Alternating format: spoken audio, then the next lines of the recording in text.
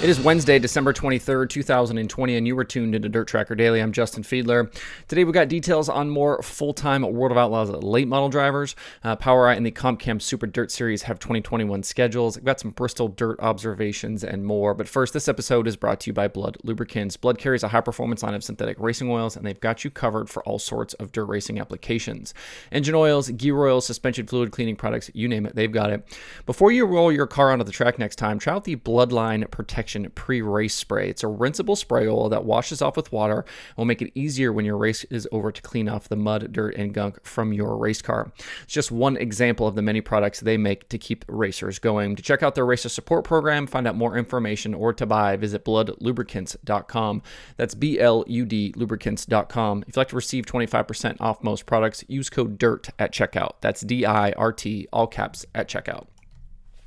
A tweet from yesterday from the World of Outlaws late model series confirmed the 7 announced full-time drivers up to this point, and it indicated we might see as many as 15 full-timers to start the season in a few weeks at Volusia. So far, we know about Brandon Shepard, Ricky Weiss, Cade Dillard, Dennis Erb Jr., Darrell Lanigan, Chase Youngins, and Boom Briggs. Other drivers who were full-time in 2020 that have yet to declare officially are Ashton Winger, Scott Bloomquist, and Brent Larson.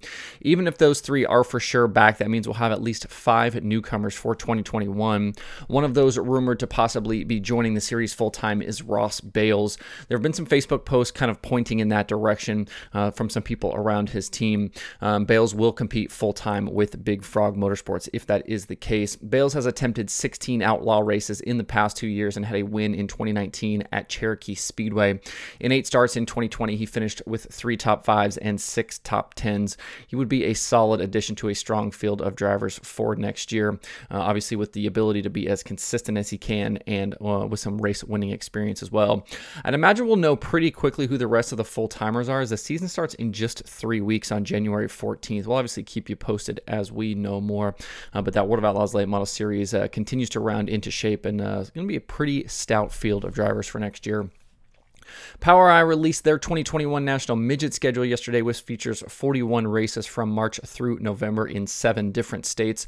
The 2021 season opens March 19th and 20th at Monarch Motor Speedway in Texas and includes many traditional favorites, including the 8th Annual Turnpike Challenge, the 10th Annual Illinois Speed Week, and the Ironman weekend at the Federated Auto Parts Raceway at I-55 with the World of Outlaws sprint cars. The year will come to a close with 2 nights at Caney Valley Speedway November 5th and 6th. To see the full POWRi National Midget schedule, and then also schedules for the War Sprint Cars and the POWRi West Midgets, which were also released yesterday. You can find those at POWRi.com. That's POWRI.com. In other schedule news, the Comp Cam's Super Dirt Series, it's a super late model series that runs around the South, released their 2021 schedule yesterday.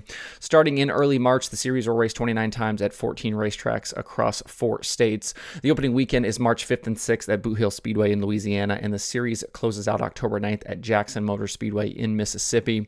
All races on the calendar will pay at least $3,000 to win, with many paying a lot more than that. 3 new tracks join the series next year, including Central Arkansas Speedway, Dirt on the Rev, and Pike County Speedway. There will also be 2 co-sanctioned events with the Lucas Oil Late Model Dirt Series, as has been customary, including the Clash at the Mag, which is June 17th through 19th, and the Topless 100 at Batesville Motor Speedway, August 19th through 21st. To see the full slate of races, check out compdirt.com. In light of yesterday's announcement about the World of Outlaws returning to Bristol in 2021, I went back and rewatched the 2001 Channel Lock Challenge from Bristol that is available in the vault on Dirt Vision. Feature turned into a heck of a battle between Jeff Shepard driving for Guy Forbrook and Sammy Swindell. Swindell famously won both races at Bristol in 2000 and 2001. Shepard made him earn it though in 2001. Few observations I had kind of while rewatching the action. The first is the Roger Slack mention. He's the World of Outlaws flagman for these races. Roger spent years as a flagman before transitioning to other roles and now ending up as the general manager at Eldora.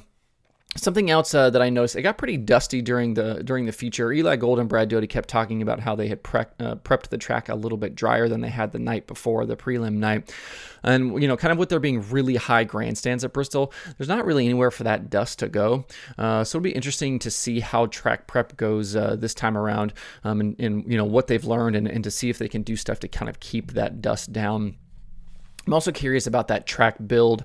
In 2000 and 2001, Bristol was banked the same from top to bottom, somewhere 30 to 35 degrees, depending on who you believe. The actual number is a little bit in dispute. But since the track was repaved in 2007, the track now has variable banking. The top is banked somewhere around 30 degrees, and the bottom it's somewhere around 24 degrees. That's obviously created a very different style of racing on the paved track.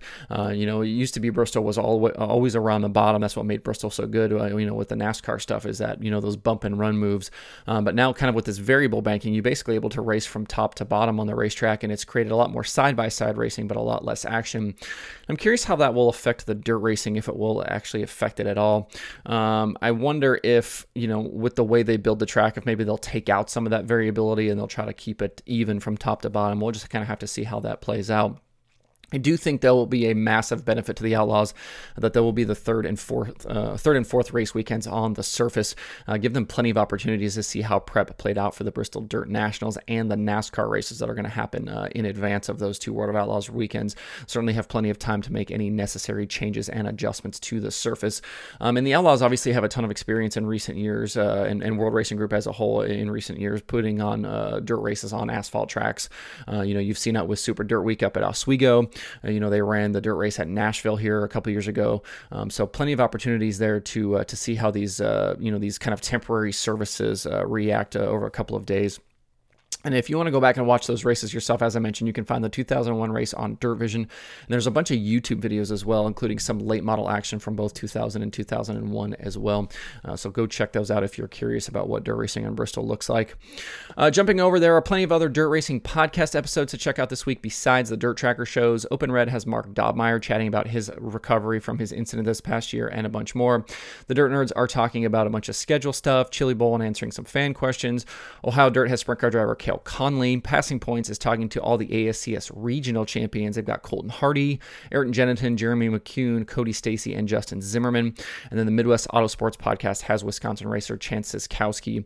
To see the full list of dirt racing shows and episodes, you can visit dirttracker.com/podcast. And then there are two items on the streaming schedule today.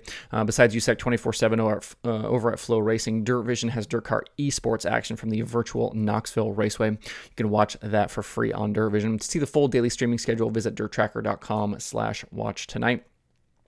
That's it for the show today. Hope everybody has a good Wednesday. You can find Dirt Tracker Daily on Apple Podcasts, Spotify, Stitcher, or where you get podcasts. Please subscribe and leave a review. You can also watch the show every day on YouTube and Facebook.